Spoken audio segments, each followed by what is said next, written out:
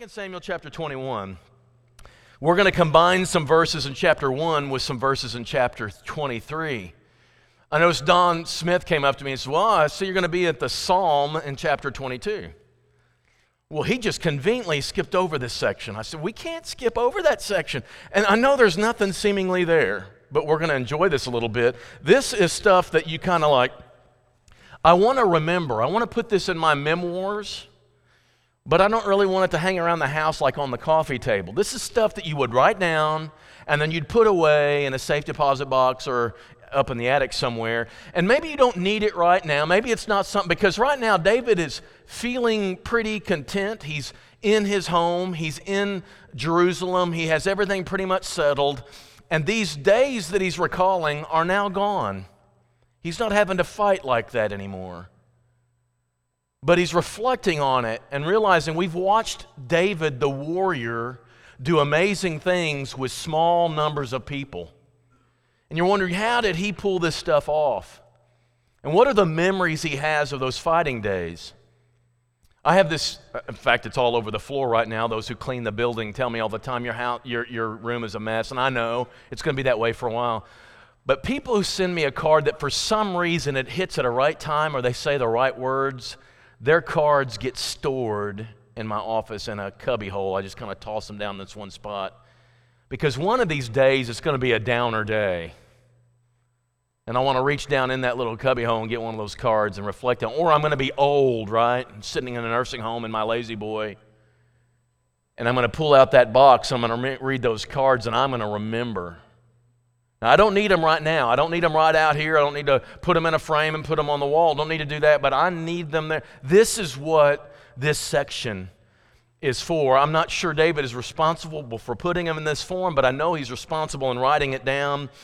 And these people here, the way he's going to describe it, I'll tell you before we get there, and that is there's this great story of these three warriors, and you need to know it. It's just really cool stuff, especially those of you who are guys, right? And then there's a group of 30 that he had, his elite warriors. In that group of 30 is the big three. And then there's the mighty three. And then there's the 30, the top 30. They all are there. And somehow or another, all these numbers add up to 37. And there's one that's not named, right? There's one that he never names, but he counts. And you're like, who is that? I think I know who that is. He who shall remain nameless. I think I know who that is. It's somebody that Joel Inman's wife doesn't like, and God was respectful of her and just didn't say the name, but he's supposed to be in there because he was a valiant warrior. And these three circles make up all these people. The reason why it adds up to 37 is I'm sure some of them died. In fact, one of them we know of his death. There's some of them that died and faded away, and somebody else took their place, and so there's a total of 37 names here. We're going to go through these stories. Join me at chapter 21, verses 15 through 17, and listen to this description. There was war again between the Philistines and Israel, and David went down together with his servants, and they fought against the Philistines. And David grew weary. He was exhausted, and he lost his energy to fight. And Ishbi-Benob, one of the descendants of the giants, whose spear weighed 300 shekels of bronze. It was a heavy spear, which means he was a big, muscular guy. He was armed with a new sword, went to kill David. He was in this guy's line of sights, and David was exhausted and couldn't fight. So Abishai, the son of Zeruiah, his own cousin, came to his aid and attacked the Philistine and killed him. And then David's men swore to him, you shall no longer go out with us to battle, lest you quench the lamp of Israel. We don't want you fighting with us. This was his last day. We don't know when in his story this belongs, but it was his last day of battle because of the weakness that overcame. Abishai steps in and saves him. Abishai's a hero because without him, the king would be dead. Second guy, Elhanan, verse 18. After this, there was again war with the Philistines at Gob. Then Sibbecai, the Hushathite, struck down Saph, who was one of the descendants of the giants. And there was again war with the Philistines at Gob, and Elhanan, the son of somebody, the Bethlehemite, struck down Goliath the Gittite, probably a different Goliath. This became a family name. The shaft of whose spear was like a weaver's beam. So here was another guy who steps in and he does some of these amazing things. Then we begin at verse 20 with the third guy. His name is Jonathan. There was again war at Gath, where there was a man of great stature, had 6 fingers on each hand and 6 toes on each foot. And just in case you don't know how to add, because you don't have that many digits, that's 24. Both hands, twice plus 4. And he was also a descendant from the giants. And when he taunted Israel, Jonathan, the son of Shimei, David's brother, struck him down. These 4 were descended from the giants in Gath, and they fell by the hand of David, by the hand of his servants. Here's 3 stories. Random, doesn't say much about them, but he just wants it written here. He wants this written somewhere, put up in an attic. And one of these days I'm going to pull it out and I'm going to remember how we survived. I needed good people around me. Put that in your hat. Skip chapter 22 for now. Stick with the theme as we go to chapter 23, beginning verse 8. These are the names of the mighty men whom David had. Josheb Bashebeth, from someplace beginning with a T. He was chief of the 3. So when he talks about the 30, there's 3 chief ones. There's a chief of the big 3. He wielded a spear against 800 whom he killed at one time. This guy had a spear in his hand, and he was able to, one by one, kill 800 people in one span of time in one battle. That's pretty valiant. That's like a football helmet with all those stickers on it and then some, right? Verse number 9. Next to him among the big 3, among the 3 mighty men, that's how he called. This was within the 30, but it's the top 3. Like Jesus had 12, but he had the inner 3, and that's what these guys were. Was Eleazar, son of Dodo, son of Ahohi. He was with David when he defied the Philistines who were gathered there for battle, and the men of Israel withdrew. So the men of Israel fighting with him all backed up. He stayed there. He rose. He struck down the Philistines until his hand was weary, and his hand clung to the sword. And the Lord brought about a great victory that day, and the men returned after him only to strip the slain. His hand froze to the sword. And I envision when the battle's over, you had to have men peel his fingers away because it was like welded. He wasn't letting go, and he fought by himself. No wonder he's in the top 3. This is a dude you want on your side. Now continue. Next to him was Shammah, the son of Agee the Hararite. The Philistines gathered together at Lehi, and there was a plot of ground full of lentils. Yes, vegetables. Good, healthy food. But when you grew a field of this, your enemies wanted it. And he was going to defend it so there'd be food in the land, right? And the men fled from the Philistines. All the men fled because here they came. But he took his stand in the midst of the plot, and he defended it and struck down the Philistines, and the Lord worked a great victory. He deserves a little extra press because he saved the people and he saved the food. Pretty big deal. I kind of like food. I think you're probably fond of it too. Beginning verse 13 is then, and it's not the mighty 3, it's just the 3. We see it in verse 13. The 3 of the 30 chief men went down, came about harvest time to David at the cave of Machpelah. This is an interesting story. Cave of Machpelah, that's in Abraham's day. Adullam, when a band of the Philistines was encamped in the valley of Rephaim. David was then in a stronghold, and the garrison of the Philistines was then at Bethlehem. David said longingly, David was just being nostalgic. And he said, "Oh, that someone would give me water to drink from the well of Bethlehem that is by the gate." He's thinking about home. Oh, that I could have that water from the well at home. He was just saying this nostalgically. That's 25 miles in the midst of battle with the enemy. The 3 mighty men broke through the camp of the Philistines, drew water out of the well of Bethlehem that was by the gate, carried and brought it to David. They brought a bucket of water 25 miles without spilling it, dodging the bullets, dodging the spears and the swords. brought it to David, but he wouldn't drink it. He poured it out to the Lord. Far be it from me, O Lord, that I should do this. Shall I drink what cost the blood of the men who went at the risk of their lives? He wouldn't drink it. It became a sacrifice to God. That's what these three mighty men did. I would be irate. Okay, God's one thing. I just risked my life so you could have this dreamy water you've been dreaming of, and then you'd pour it out, right? But when he realized the cost of that water, only one person should get something that valuable, and it should be God. That's a neat story. Now Abishai, the brother of Joab, the son of Zeruiah, was chief of the 30. Here again, these words about who's kind of in the hierarchy of pecking order. He wielded his spear against 300 men, killed them, and won a name beside the three. Beside the three mighty men, this guy is kind of in the second group of three, and he defeated 300 men.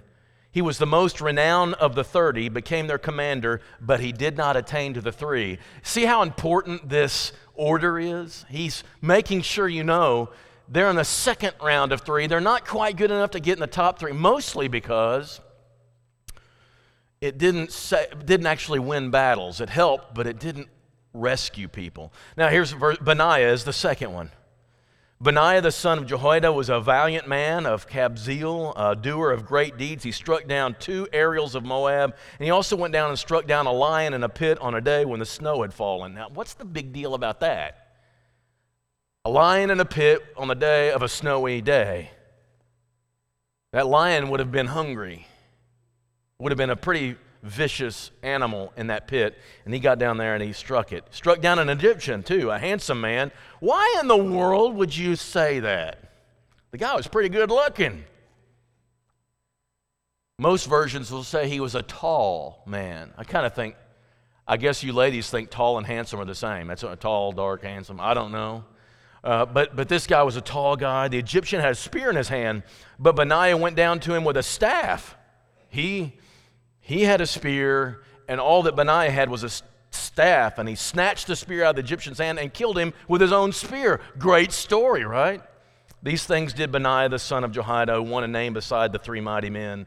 Renowned among the 30, but he didn't attain to the top 3, and David set him over his bodyguard, so he kind of had a special thing. And then suddenly there's a gap. He starts on the rest of the 30, but he doesn't list the second final of the 3. There's a guy not named here. And I think that guy is Joab. Just taking a guess. The rest of this paragraph is a bunch of names. It doesn't give any details, just a bunch of names, except for the last one, Uriah the Hittite. That name is not left out. David knows better than to leave out Uriah. Remember what happened to Uriah? It's David's own fault.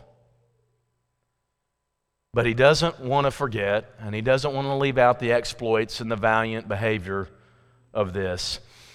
These names, and you're like, okay, what's the value of all that? It's an interesting thing. Among the list is a father and a son. A couple sets of brothers are here. Many, many foreigners. That's why the Hittite words, I don't even know these cities. They aren't Israelite cities and peoples, but this is foreigners who were won over by David's way, and they began to be part of Israel with David. Some are his relatives. And I think maybe David is saying it's important for me to have a historical record to validate the historicity of this book and to make you understand we really did fight these battles, and we had really people fighting real battles that jeopardized their actual lives. But what is it for us? I think you look at this and you appreciate that the life of faith is a battle. It's affirmed all over Scripture. The battle imagery and the battle language all throughout Scripture to warn us that this life of faith will be opposed. This world is against what you are for. This world would like to defeat what you want to see win. We're fighting each other. It's a battle. We're not in a friendly zone. You walk out the doors of this church building, you are not on friendly territory anymore. The war is taken up again. We used to have a lot of songs we sang that would make us think this. And we sang one tonight. I appreciate Drew leading. Soldiers of Christ Arise. That's one that still lingers. A battle belongs to the Lord. Still is around a little bit. A lot of them we've eliminated because they sound politically incorrect. One was always, every week on Little House on the Prairie. And in fact, when the last episode, which if I see today, I will still cry. They blew up the city. Anybody see it? Walnut Grove, they blew up every building except the church. Anybody seen that? It's the most tragic view you can ever see on the history of television. It's terrible. But as they walk away from the town, they sing the song they sang all those years. Anybody know what the song is? Onward, Christian soldiers, marching as to war, right? We don't sing that anymore because it sounds like we're trying to whip people. I get that. But I also know it's true.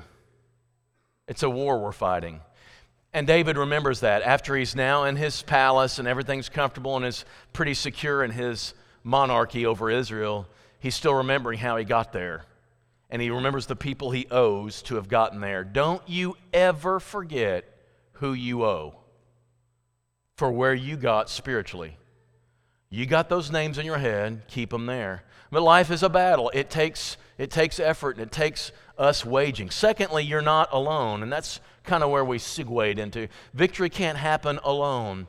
You get David won this battle, and David won this battle, and David won this battle. No, David didn't win every battle. His army won every battle. He was faithfully trusted in God, but he needed community. And there were times we just read where his hide was saved by someone else. He does not get the trophy without Abishai saving his life. And there's not a soul in this building tonight who got where you are spiritually by yourself. Not one. We owe people. Fellow warriors are important. There's this one verse that was read tonight, but I want you to see the verse on screen. I hope I put it on here. This is Philippians 1:27. This is a city named after Philip, the father of Alexander the Great. And he fought battles, and the language used in this. Only let your manner of life be worthy of the gospel of Christ. Make sure that your life matches the quality of what you believe and your truth. And he says, so that whether I come and see you or am absent, I may hear that you are standing firm in one spirit, one mind, striving side by side for the faith of the gospel. This language is military language. You're fighting side by side. You've got your stuff, you've got your wife stuff, your kids, you've got Wesley over here, you've got Levon over here, you've got these other people over here, and we're all fighting side by side. And the only way you'll make it is if you have an army. Listen, the armor of God is great, but only if you have an army you're fighting with. This is a brilliant observation. I want you to click it. I want you to take a picture of it. It's brilliant, okay? Made it up myself. I put it in all caps just so you get it. The armor of God is not sufficient without the army of help. You will not make it. And David, at the end of his life, before he bows out, says, I've done my faithful thing, I'm bowing. He says, let me thank everybody. This is his Academy Award thank you speech, naming all these people. It's valuable for us because you learn the people that you can trust, that there are people who are trustworthy and reliable and capable of helping you. There are times when you need help, and there's people that you don't know that they'll be here for you, and maybe some people who would be here before you, but they aren't really capable of the help that you need because this is an issue that very few people understand maybe. There are people who are really adept at helping you in the spiritual battle, that they have warfare experience that you want on your side when you go through battle. It's like a few years ago in in the presidential race when somebody said, I think it may have been Hillary Clinton that said this, who are you going to call at 2 in the morning? You remember this? Who are you going to call at 2? Who's on your short list of people that you know would come immediately without question 2 in the morning if you needed them? Who is that person? And that's really what this question is. Who is the person spiritually you know can help you when you are in the midst of battle? Who is that? Being a friend on Facebook is not the same as being a co-warrior in battle. It's not the same thing. But you remember something else. You need to help them too. You need to be dependable for them too. You need to say this out loud, the list of people that you have and that have you on their list. The valiant, noble warrior who David trusted, but David ended up not being trustworthy to, is the last name mentioned in the chapter, Uriah. Uriah needed David to be his king, and David failed. I think this is an apology. This is a regret. This is another sign of his repentance. Our history will include sometimes people who failed us and people whom we failed ourselves. And you've got to get disoriented with the army, and you've got to become reoriented. If you're thinking you're attending a church that will never fail you, that will never not show up, that's not true. You'll be disheartened if you believe that. There are times we fail each other. That doesn't disqualify us from being God's people. We've got to learn our human failures and human inadequacies and sometimes our weaknesses. We've got to love each other anyway. You, like David, have a list of names of people who've helped you get where you are. It may not be a written list, but it's a list in your head. And you don't need them to be there all the time. But you need them to be there when you need them. You have those names tucked away in your mind, in your heart. When a battle rages that requires some help, you know who you can call. And that's what it means to be in the Lord's army. I've got the equipping of God, but I've got my fellow soldier with me. I've got his back. He's got mine. And together, we are going to win this battle and enjoy the victory Christ got us. If you make it to heaven one day, it's only because of a whole list of names. It's only because of a whole bunch of people that got you there. And don't you ever forget it, and don't you ever forget you're on the list that other people have, that if they're going to make it, you need to play your part too. That's, I think, the value of going over these two obscure sections of names we'll never otherwise hear. This evening, if you're standing and need any spiritual help, whether being introduced to Christ for the first time or just being helped in your battle by fellow believers praying or coming to your side, whatever may be your need, make it known as we stand, as we sing the invitation song.